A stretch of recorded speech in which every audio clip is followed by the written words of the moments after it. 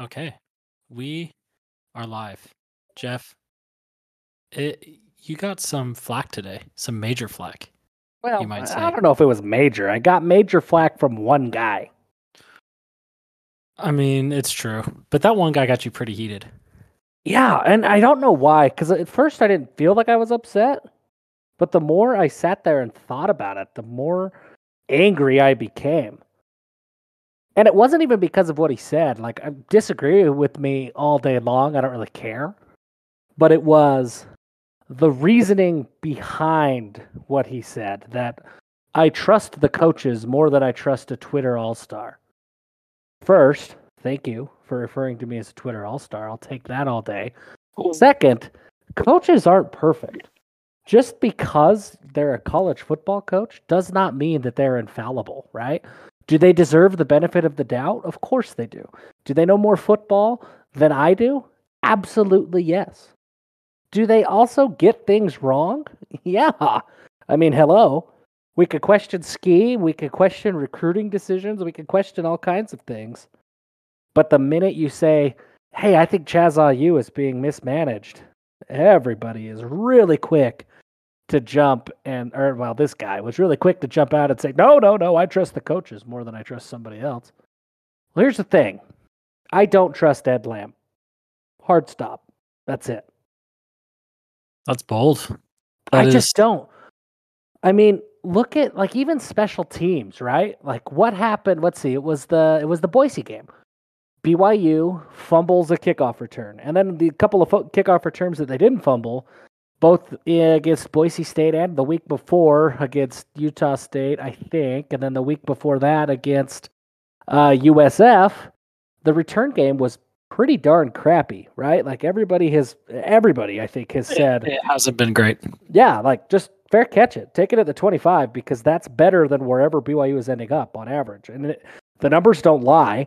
All of us with eyes can count. You know, if you could count to 25, you can make the determination that, hey, maybe returning the kickoff is not ending up in a net positive. Just take the fair catch. And yet here we are. We're 8 games into the season, and yet BYU's return men insist on running the ball out, and they don't get past the 20-yard line more often than not, and very rarely do they get past the 25-yard line. Well, Ed Lamb is the special teams coordinator. What the hell is he coordinating? Yeah, I don't know with that, especially because it really was. I mean, you saw a little bit of burst there with Caleb Christensen, right? And you thought, okay, he's fast. He's one of the fastest guys on the team. He doesn't get a lot of run in the regular rotation, so he should be fresh. Like, if he is your designated return man, where he can spend all day in practice, like that's all what he's working on, I can see it. But like, Lopini Katoa is not going to house one. Like, he's not fast enough to be. Even if he gets past the defense and into past the coverage, they're going to catch him. Yeah. It's not. I don't understand that either. But Saturday was good, and it's weird. I think we're already looking forward, and maybe it's probably because we've done this now. We're 2 days removed from the game, and for those of us who are here in the audience, you can raise your hand and we'll get to the questions, comments at the end. Let's talk about Saturday. It was a game. It was weird. It felt like the other 3 wins against Pac-12 schools, right? Like it was kind of punchy. Like it felt like we were in control the entire time, even though the final score was really close. The same way, like it was, I never had a real doubt that we were going to lose that game. Even, after that first drive when they just marched down the field, I was like, oh gosh, the defense, everything we talked about last week, it was not taken to heart. This is bad and whatever, but they settled down. They got into a groove. They held Wazzu below all their averages for the year. Everything was, they've, held a team that's been scoring over 30 a game to under 20. And yes, some of that is by design with the pace of play on both offense and defense and what we force the offense to do and while we're on defense and then what we do on offense ourselves. And so that takes a couple possessions, so that, takes some points off the board.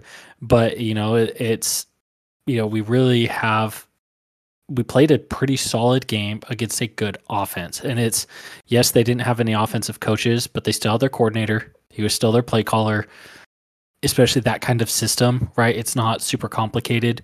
It's kind of like the air raid, right? Where it's like you can take any air raid coordinator and drop them in the week of the game into any air raid team, and they're going to be fine because the whole thing is just take what the defense gives you. And it's just like 2 reads, boom, go. And what they did a fine job, right? And so the offense did enough, right? I would have liked to see more from them, right? Obviously, Wazzu, they sold out to stop the pass and said, hey, they have not been running the ball well the last couple of weeks. We're going to make them run. And we did. And so that was really, good that it felt like we saw that offensive line that stepped up and controlled the line of scrimmage was back. And I don't know what happened against Boise.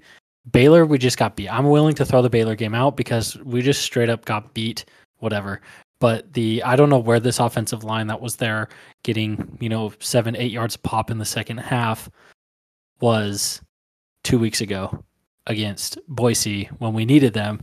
But it was good that they came back. Yeah, I mean, and it took until the second half for them to come back.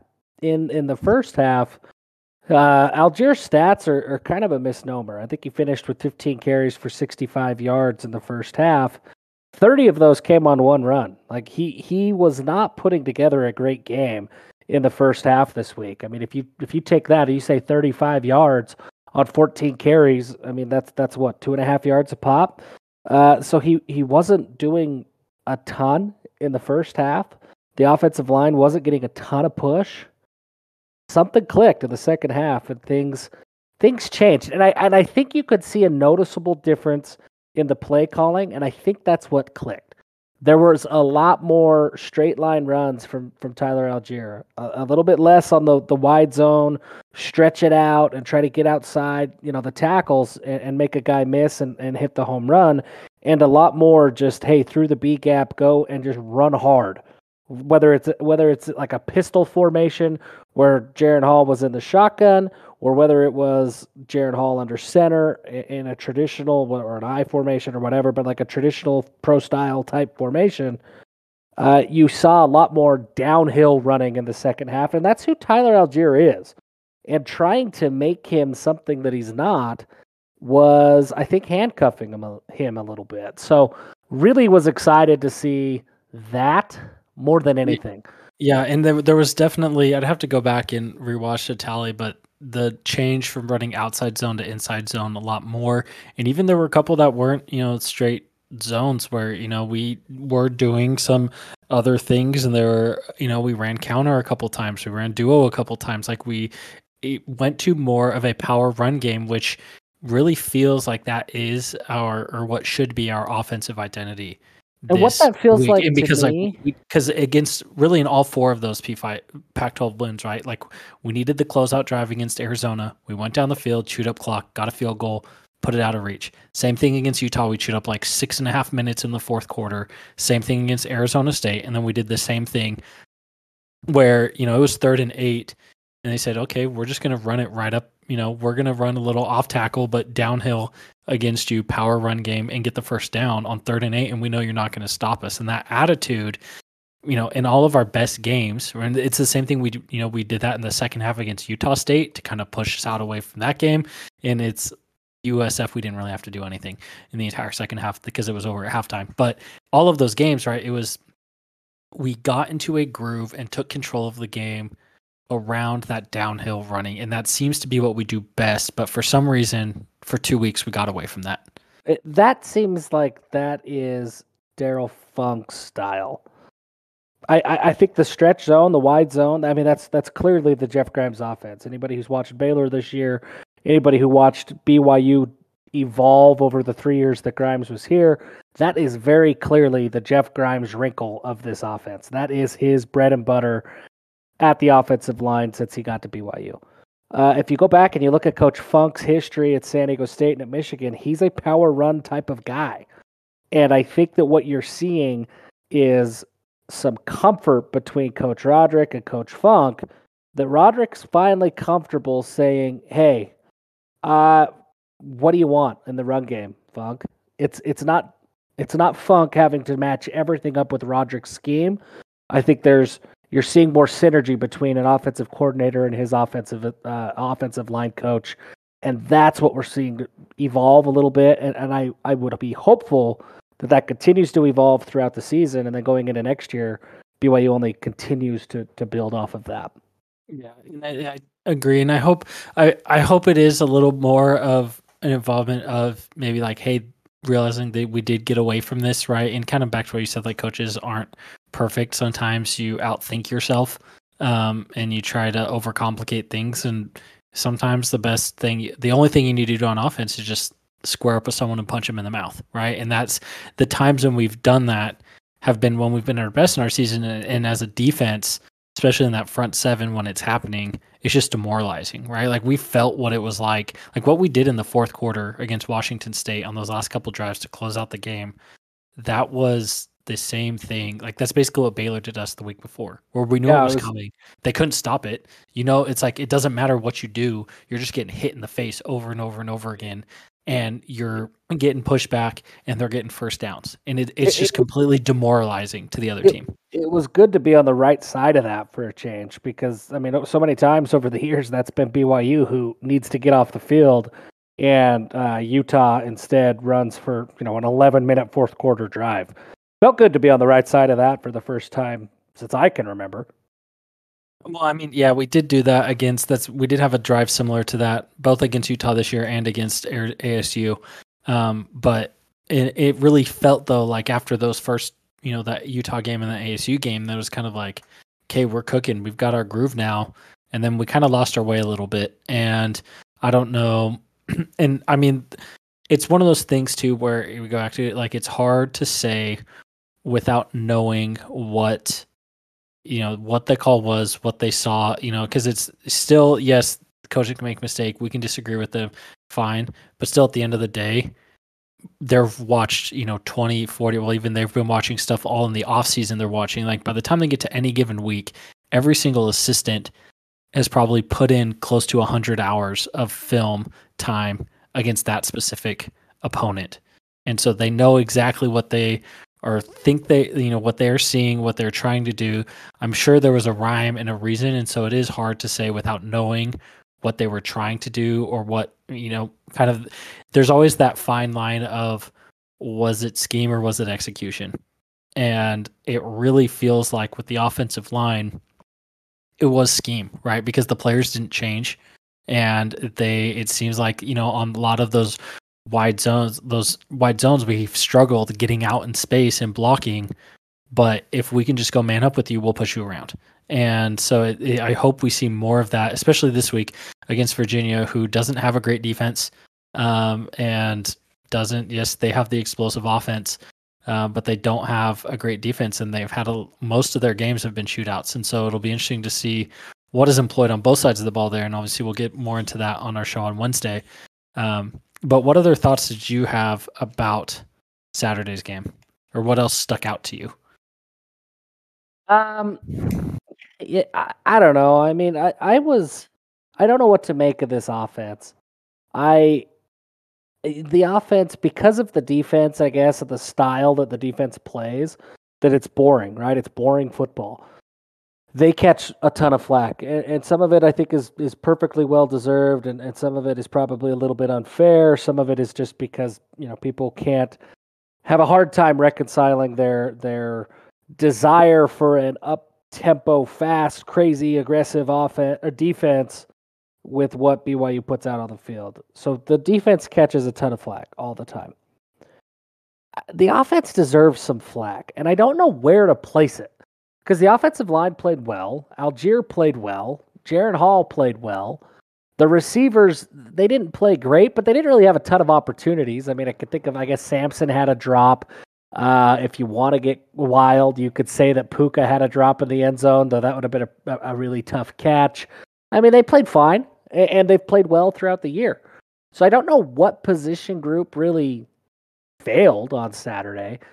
But the offense as a whole, you have to be pretty disappointed with only 3 touchdowns against that defense. Washington State's defense is not good. And I just didn't see a ton from the offense that made me think they could hang in a shootout this week. And that is concerning because to me, this is really kind of the third straight week that it's been pretty lackluster offense. And 3 games is a trend. 3 games is enough that we need to start scratching our heads a little bit and saying, hey, what is going on and how does it change? I would even say the offense, in terms of point production, has been fairly lackluster all season, right? Like we beat Arizona 24-16. We know what Arizona is. That's not great. Beat Utah 26-17. That's fine. ASU 27-17.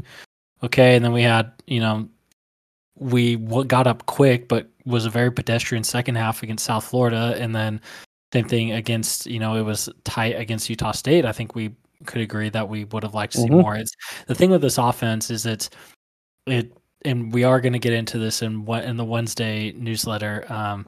As I'm working on this today, started looking at it. It's the offense plays the same style of football that the defense plays right now, right? Like we're going to be methodical, work our way down the field. We'll take a few shots when necessary, but the offense is content at chewing clock. Like even when we have big plays, like what we're running is the exact opposite of go fast, go hard, right? Like when I actually looked today, so back in 2014, kind of peak go fast, go hard under Robert and I. That was the furthest back I could find drive data.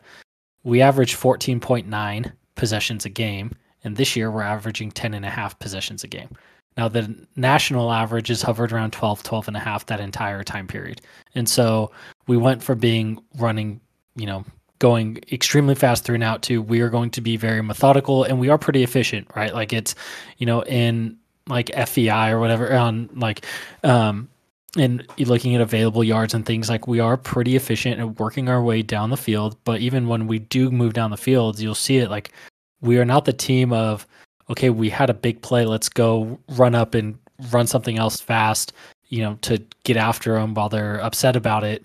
Like we use most of the play clock every single time we run the ball. And that's just for whatever reason, that is kind of the path that the staff has chosen, which means it's going to be hard to blow out teams just because, it's only a difference of like 2 possessions a game. And so if you're only averaging like 3 points a drive, right, it's like a touchdown. That's not a ton of points.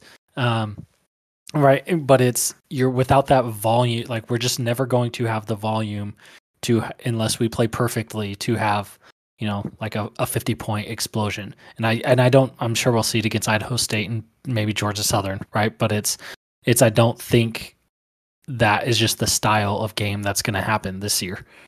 Yeah, and that's frustrating to me because when BYU does go tempo, when they do try to move quickly, they do well. I think Jaron plays well in that type of offense. The one thing it's been 3 weeks now that we've seen this, and I kind of excused it against Boise State because Jaron wasn't quite 100%.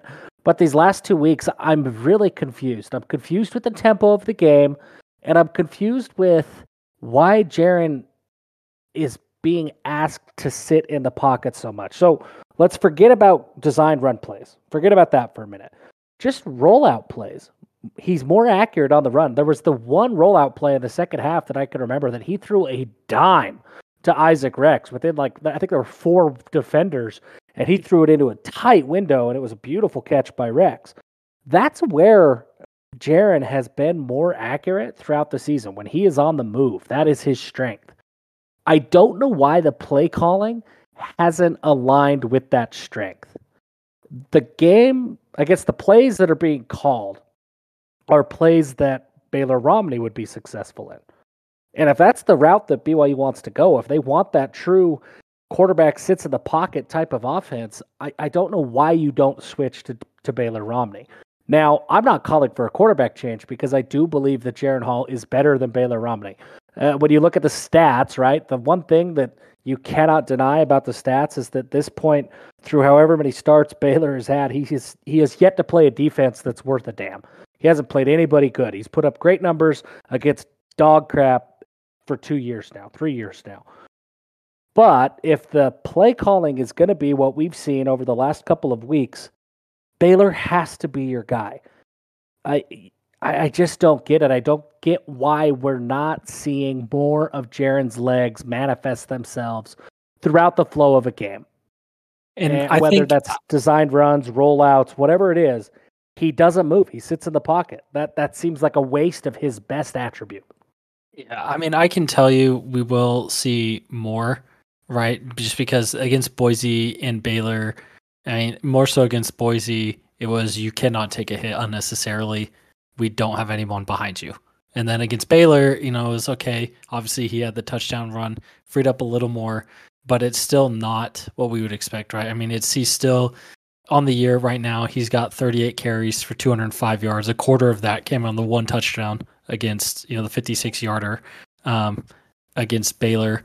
And so I think a lot of it is the injuries, and so he needs to get kind of unhampered, if you will, because going back to the season, right? It was, let's see, the first few games of the season, 5 for 36 against Arizona. That's great. 8 for 92 against Utah. That was where we really felt it.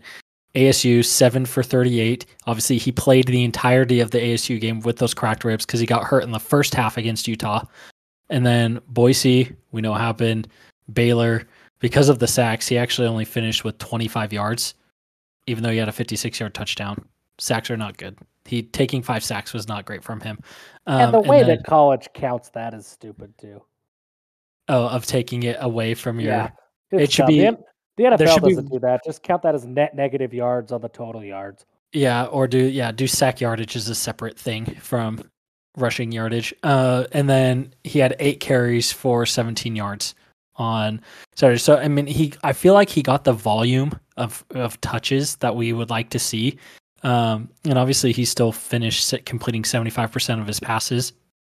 And he got 8 carries. I would like him to be in that 8 to 10, maybe 11 or 12, depending on the game, right? That 8 to 12 range, I think, is the sweet spot for use your legs, keep it a threat. And, but it's almost like he's the opposite of Taysom Hill, right? Like Taysom, you knew he struggled passing. He was definitely a run-first quarterback. And every time he dropped back, you were just anticipating him to take off running. And Baylor or Jaren, I think because of his speed, and we've seen like there was that play when he juked out like 6 guys, right? Whatever, the one run that he had, that was awesome. Saturday, we expect him to be a running quarterback, but he is a quarterback that can run. And so I think there is some little bit of distance there. And so I think we would like to see it a little bit more where, to at least give him a couple more designed carries. And maybe some of those are, right? Like we did run a lot of outside zones where he would have the option to pull that. We do run a good number of RPOs, and he's just choosing, how much of it is him being told not to do it by the coaches because of his health, how much of it is him choosing not to do it because of his reading, or how much is him, he made the wrong read and they're talking, there's a lot of different things at play here. But I think even passing wise, if you go on not even passing wise, just quarterback on the whole, I don't think people realize like Jaren Hall right now, according to QBR, which is not passer rating. I know a lot of people use the term QB rating, but in referring to passer rating, but in QBR, which is ESPN's measure of how a quarterback performs, and it takes into account, how good the defense they played, the game situation, like what did they do in big moments when there's a lot of pressure, and then they also factor out. So for passing in that, they use air yards, not total passing yards, right? So it's obviously like throwing a 50-yard dime is a lot more valuable for a QB to do than, you throw a screen and the running back runs for 50 yards after they catch it, right? And so Jaren is number 11 in the country. And so if you look at he's ahead of Virginia quarterback Brennan Armstrong. He's ahead of Baylor quarterback Gary Bohannon. That's impressive. And so he's ahead of, Tanner Mordecai at SMU and Sam Howell at UNC. He's ahead of Jaden Daniels, Bo Nix, Desmond Ritter, Spencer Rattler. It's all of those guys are people that are behind him. And you look at, and it's just, he is playing really well. And I think we do not appreciate it enough but I definitely agree that I would like to see his legs just a little bit more to really make that defense have to crap themselves just thinking about how they're going to cover him, because he does have he can run, and he could be the best rushing quarterback in the country if he wanted to. He's that talented running the ball, but he doesn't, he is very much he is a true quarterback that just happens to have an incredible set of legs attached to him, and I'd like to see him use those legs a little bit more. Yeah, I mean, simple as that. On the defensive side of the ball, the scheme was funny, right? Like, it looked a little bit weird, but it was effective. And I think I think the encouraging thing that I saw was that the scheme was different. Like, the formations were different, the play calls were different. Like, I could talk about the personnel that was on the field, and I have my issues with that. I mean, notably the Chaz Ayu disaster that we're seeing unfold. But the scheme, the play calls, that stuff you have to be pleased with, because one, it was effective, but also it was different than what BYU normally does. And that is one thing that while Tuiaki is not, chomping at the bit to start sending pressure on every play and get to the quarterback every play, he does a really good job of tailoring that defense week to week, that it structurally it stays with what he knows and what he likes to do philosophically, but the wrinkles within the defense change pretty drastically from week to week. And I think if you're just casually watching, it looks a lot different, or it looks pretty much the same. But if you really break down the film, I think that you see a lot of differences, that there's some pretty significant changes in the way that a game is called, in the assignments of the defensive linemen, in the way that linebackers are utilized, in the way that the nickel, what the nickel back is going to do, whether they play coverage, whether they help against the run, whatever it is that they're going to do, they're utilized in different ways. I think that there's a lot more creativity to this defensive scheme than what there is on the surface. Now, that doesn't always equate to effectiveness, right? And it almost never equates to exciting defense. But I think that there's way more creativity than Tuiaki gets credit for, and it was a little bit more visible this week, and I think that was encouraging to see.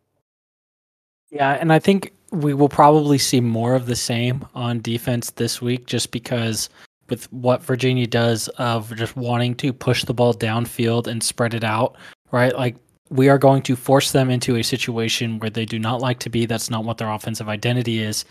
And we're going to see more of that, because they do have a lot of athletes, and Armstrong does have a really good arm, and they're going to want to push the ball downfield. And that's like, Virginia is the kind of offense that this defense is really perfect in designing for stopping, right? They go pure volume. And if you go volume against this team, they're going to make you pay, or stuff is going to not go your way. And really what you have to do, and it's when on these teams that go volume, right? If you think of, you need to slow them down, or what you do, right? It's if they get off to a slow start, if you give them volume, it gives them more, there are more chances for them to regress to the mean of putting up points. And so you got to get after them early, and then take away those couple chances, and then slow the game down from there. And so I think that's exactly what we'll see. And I would not be surprised if we are very deliberate in trying to run the ball and chew clock to prevent them, because with these volume core, I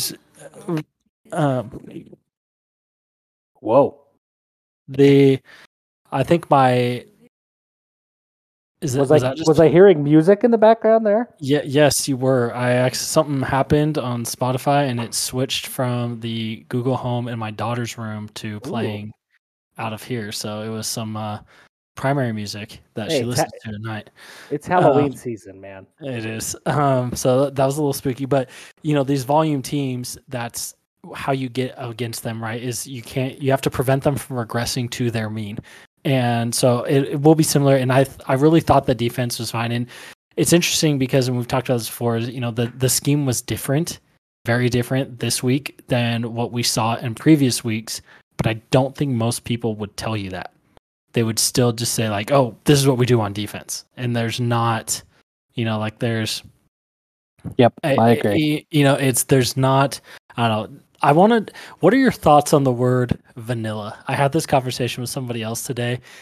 People use this negatively, and I've realized that anytime I've heard anybody say the term like, oh, the defense was very vanilla, our scheme was vanilla, I've never heard the term vanilla used with any amount of actual insight. It's just like I can't tell what's going on, but I don't like it, so I'm gonna say it's vanilla. Yeah, Whether you can actually say it, right, and especially on defense, because it's like I watch our defense, I can tell that guys are just not making plays, but they're close enough where they should be.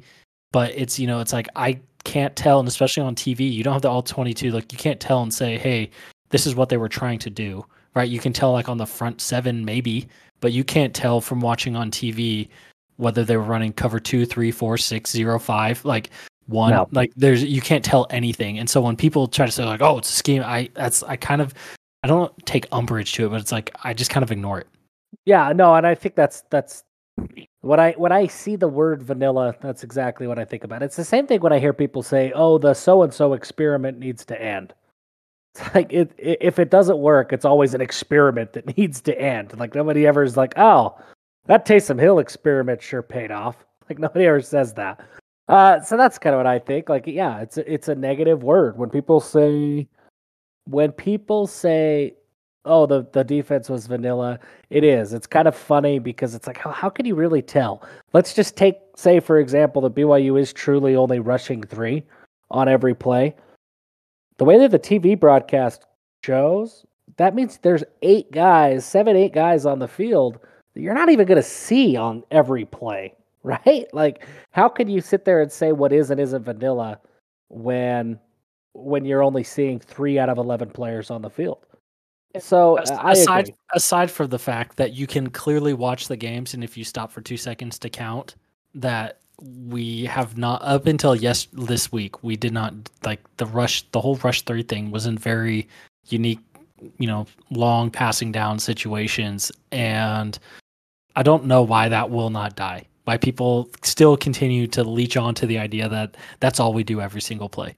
Yeah, doesn't make sense to me either. And and people, we've talked about this before, Garrett. I think that BYU fans are incredible BYU fans, but we're not the best we're not the best college football fans. This trend is happening across the country.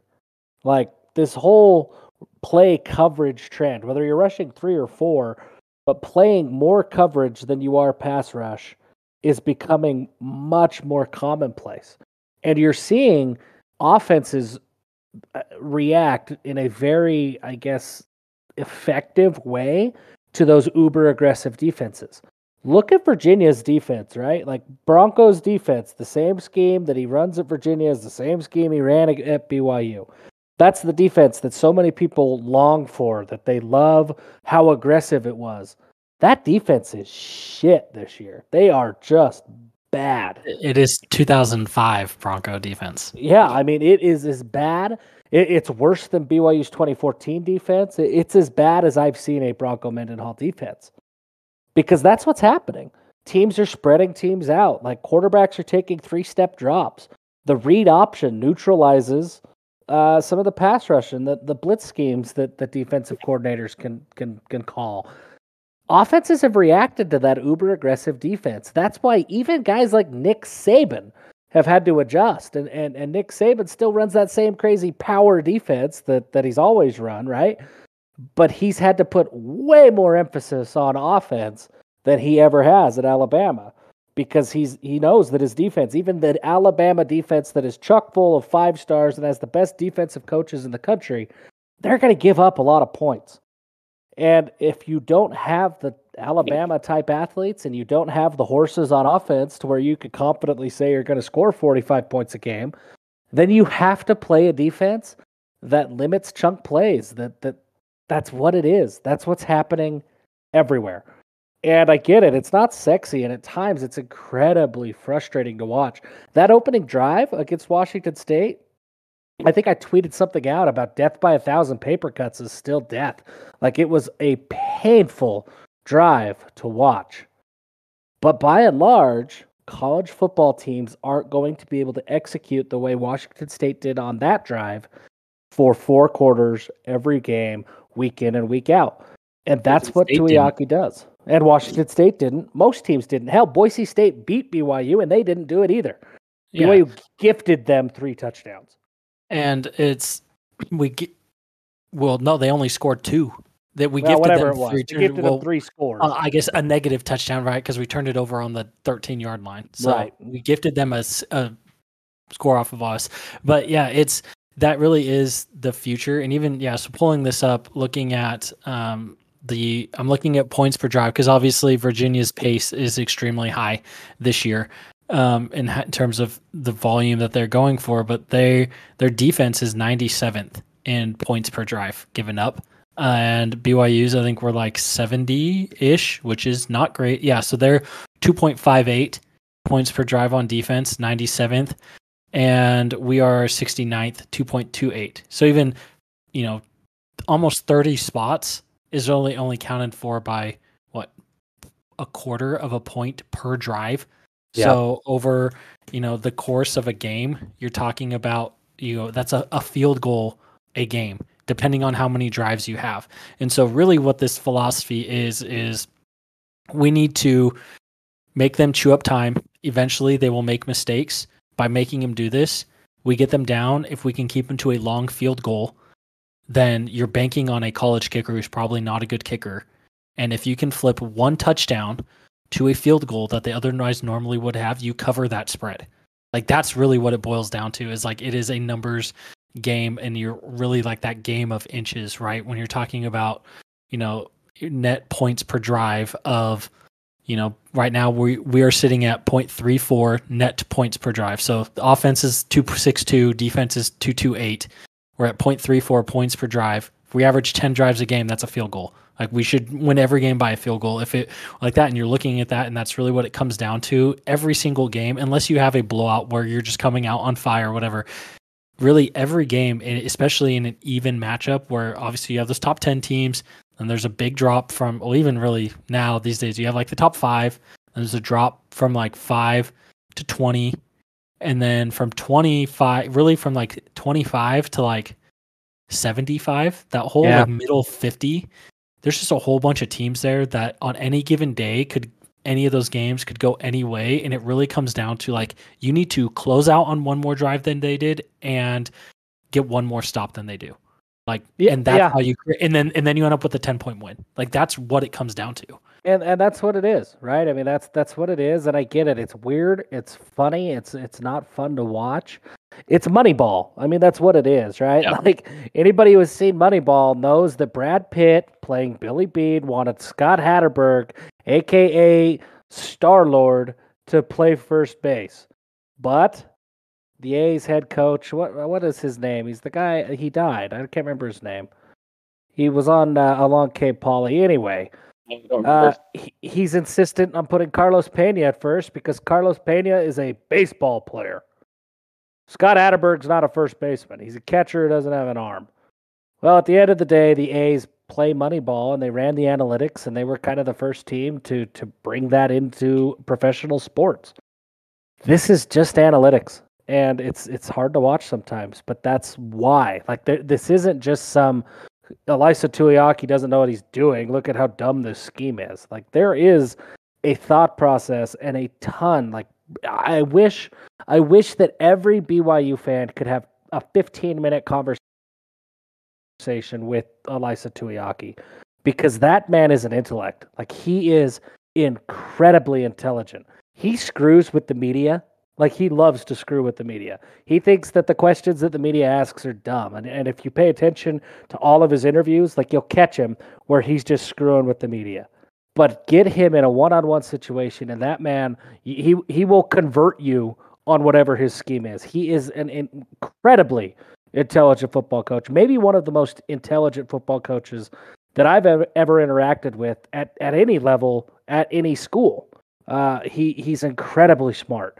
Now, maybe numbers like the A's, right? They've been running their scheme, their Moneyball type scheme for a long time, and they've never won a World Series. And so maybe the numbers end up being wrong and you just need the horses to win games in the end, that could be part of it. Absolutely. Like Tuiaki could still be wrong, but the idea that it's just this boring vanilla scheme because Tuiaki's dumb and doesn't know how to react is crazy. He's one of the smartest men that I've ever had the chance to talk to. Amen. And one last thing before we get out of here, as we're about out of time, the tackling. I did look at this a little bit, and before we did have a weak game on Saturday, but it was heading into last week, we were in the top 25 on PFF of tackles in terms of like missed tackles, right? Not in terms of missed tackles, but just in terms of tackling percentage of, like our batting average of attempted tackles. We were the 25 best. Is that what you mean? Yes. And so we dropped down to like 40 because, again, it's another stat where it's like, oh, number 25 is missing like 12.5%, and number 70 is missing like 13.5% or whatever it is. That's not the exact number, but like just an example. And so a lot of it too is with defenses similar to why, you can't be uber aggressive, is because back in the day, you kind of have things more fairly split, or you take your best, like your strongest running, players, put them at running back. And then, a lot of your best athletes, you'd put at corner or safety, but now everyone's putting them at receiver. And so the talent difference between offense and defense is much right now in the era of the game is he needs to get flipped out. It is getting like leaning towards the offense. And then on top of that, with these aggressive offenses and kind of what they're doing in space, and then how ticky-tack they're getting with some of the pass interference and not letting guys play, it makes it really hard to play defense. And so even though we are frustrated at the quote-unquote poor tackling, we're actually ahead of the national, like we are one of the better tackling teams in the country, which was surprising for me because I didn't feel like that. And then as I sat and thought about it, you don't, when you passively watch when you watch a BYU player miss a tackle, it makes you really angry. When you watch another even any other game, especially around tackling, you're just like, oh man, missed tackle, probably could have got him down there. And then you flip the channel to go to another game. Like you don't spend time thinking about it the same way that we do, right? And so it's obviously tackling can always improve, right? But it's not like one of those things in Utah say like the only acceptable number is 0 missed tackles. Like it's not that, right? Like they're going to happen. Guys are going to break tackles. Guys are going to make plays. But that was my parting thought for tonight is we are better at tackling. We are in the top half of the country, top third of the country in terms of tackling teams. And that was a surprise to me. Yeah. I mean, look, at the end of the day, we praise Tyler Algier for his ability to force missed tackles. Well, if you look at that on the flip side, that's a defense missing a hell of a lot of tackles every game. And that's just one ball carrier for BYU. Missed tackles happen. That's football. Yep. So, Jeff, we will see you on Wednesday. And if you are not a VIP subscriber, hop on to givehimhellbrigham.com, sign up. You can go to the discounts page. And there you will see a couple different discounts, including we want to give a shout out to Modern Missionary. Braden Day is here with us listening live. He runs the show over there. They have a very awesome discount that is available for Give Him Hell Brigham subscribers. You and I don't get a cut of any of this. It's just he's a big supporter of the show. He loves what we're doing, so he wanted to give a shout out, give some money back. So if you are listening to this and you do have a missionary that's getting ready to go, if you go get your son or daughter outfitted at Modern Missionary, the discount will more than cover the VIP membership for the entire duration of their mission. So to keep that in mind. And Jeff, it has been good. Do you have any final parting words for our friends that may be listening with us tonight? No, I mean, it's only Monday, right? It is Monday night as of this recording, and I am already sick and tired of this love affair for Bronco Mendenhall. Look, I love the guy too. Did great things for BYU, but holy balls, Kyle Whittingham did great things for BYU when he was a player, but we don't, all have kumbayas, holding hands, love when he comes back to Provo. Sark did some pretty cool things for BYU when he was leading them to the Cotton Bowl. but we're not going to hold hands and say how great it is that Sark is, he's gracing us with his presence again. Thank you so much for coming to BYU. Like, I'm just tired of it. Like, at the end of the day, Bronco chose to leave. And I hope that resonates with everybody. Like, Bronco wasn't fired. He wasn't, like, say what you will about pushed out, blah, blah, blah. At the end of the day, he wasn't. Like, and there was no way that he was going to be fired. He chose to walk away. Going 9-4 every year at BYU is never going to get you fired. Never. He chose to walk away. He had no qualms about, shitting on independence in the way that BYU was at the time. He had no issues with that whatsoever. I appreciate what Bronco did. I do question whether we overstate, and maybe this is a Wednesday topic, I don't know, but here we are. I do question if we overstate the work that Bronco did with the program off the field. Like, obviously, Croton had the program spiraling, but like the big, whatever it was, charges that were levied against 5 or 6 different, those were all dropped. Like, maybe given, if Croton had another year, do things continue to get worse, or does he make some of the same corrections that like Kalani did, right? Like, Kalani had his own mess of honor code issues when he first came to BYU. Francis Bernard was making death threats to people on recording. Ula Tolatow was getting arrested. Neil Pau got arrested. Like, there were a bunch of issues. But Kalani made the appropriate adjustments, right? And he had the time to say, okay, get his bearings, figure out what the honor code was all about, and make the appropriate fixes. If Croton has another year, like, I think we all have this misconception that if Croton would have stayed through 2005, the downward trend would have continued to spiral. Maybe that's true, but it certainly isn't a foregone conclusion. Like, I think we pretend that it is in our minds. So my question for you, Garrett, do we give Bronco maybe too much credit for fixing the off the field issues? I think we might. I think we might. I don't know. I think obviously he was there and he should get credit for doing it because Absolutely. He was the guy there at that time. And we're not trying to say that, but I've long thought that maybe, because those 2006, 2007, 2008, those, who recruited Harvey Young, who recruited John Beck, who recruited Austin Collie, who recruited Dennis Pitta. Like, it's who recruited Andrew George. All of those guys and the kind of the bulk of that, and then you look at how hard the schedule was in 2003, how hard the schedule was in 2004. Those were the 2 toughest schedules of the Mountain West era for BYU. And, kind of take a look at those and then say, I don't think we went 500 in 2005. I think that was totally doable. You kind of settled in as John Beck on your quarterback. He comes as a senior in 2006, and I don't think winning 10 games in 2006 with Gary Croton at the helm would have been inconceivable. At least offensively, the offensive production would have been fine. Defensively, well, even then, if he had Bronco, and so the defense, I'm saying if Bronco was completely removed, I was thinking, sure, but yeah, I don't know that's how different that stretch would have been. But then also, I was like, and when Croton got fired when I was in 8th grade, and that's true. He got fired when I was in 8th grade, and I don't exactly know what the inner workings and what the locker room was like. Like, the locker room may have totally been lost, and he definitely needed someone else. That's fair.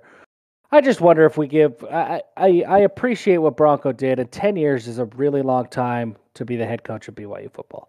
Really, really long time. Kalani's knocking on that door, right? He's already at 6.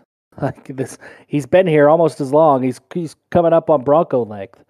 I just wonder if we give Bronco too much credit. I appreciated the comments of the players today. Like, the media was really, really looking hard to come up with that Bronco storyline with each of these guys that were being interviewed that had previously been recruited by Bronco. And all of those guys were like, yeah, I hope he gets a standing ovation, and that's all. Like, they don't care. I loved Neil Pau. Like, there's clearly no love lost there. If people don't remember, Bronco pulled Pau's scholarship after accepting his commitment in 2014 when Pau graduated high school. He pulled the scholarship, and Pau was pretty fired up in the presser today. I loved it. So just don't forget, folks, the Bronco is public enemy number one this week. The mission is to destroy Bronco. Like, that's what BYU's coaching staff is focusing on.